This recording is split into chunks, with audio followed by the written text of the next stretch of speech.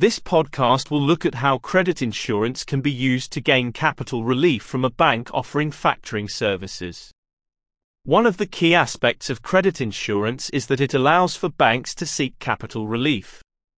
Both EU and UK law stipulate that a bank must not fall below a certain threshold of held reserves.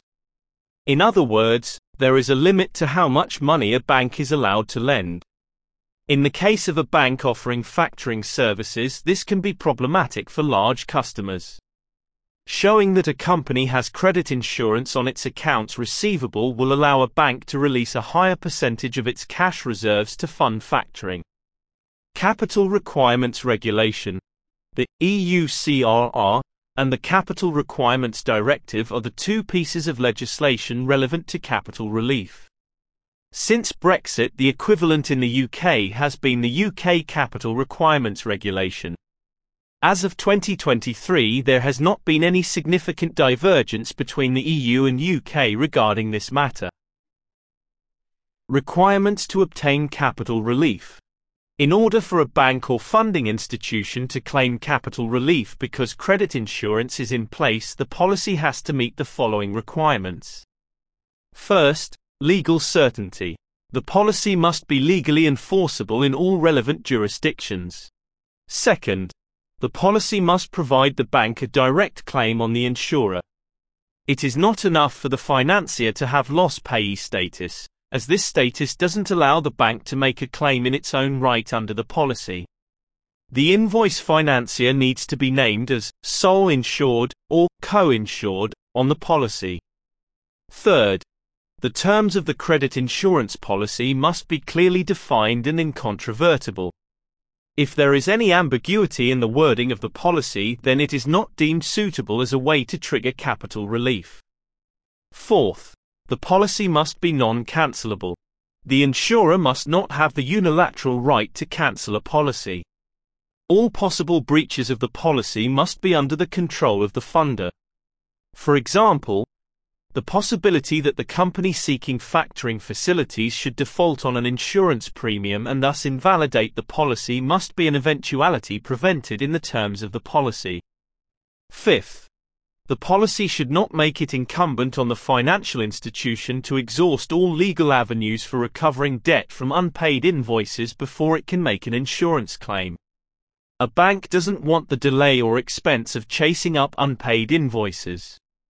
If there is a default on paying an invoice, they want the right to make an insurance claim promptly. And sixth, covers losses in full. The bank offering factoring has to be certain that they can claim for 100% of their losses in the event of the underlying obligor not paying. If the policy stipulates that only 90% will be paid out in the event of a successful claim, then the bank will adjust its prepayments accordingly to offset the risk of being 10% down if the credit insurance is used. Avoiding breaches in a credit insurance policy. The wording of a credit insurance policy is vital.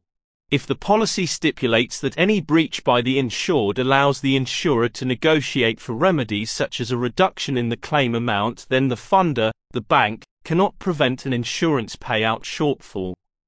To meet the incontrovertible criterion, the policy wording must place the power with the invoice financier to meet all conditions. These would include warranties and conditions precedent. In this way, the financier working for the bank has control and can avoid breaches that impact insurance cover.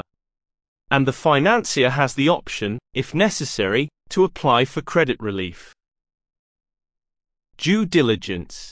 Credit insurance has become a vital part of receivables financing. It is essential that the invoice financier tasked with managing and offering factoring for a client company's ledger of trade receivables do due diligence. This means seeking advice from insurance brokers and legal advisors as how best to use credit insurance as a risk mitigation instrument.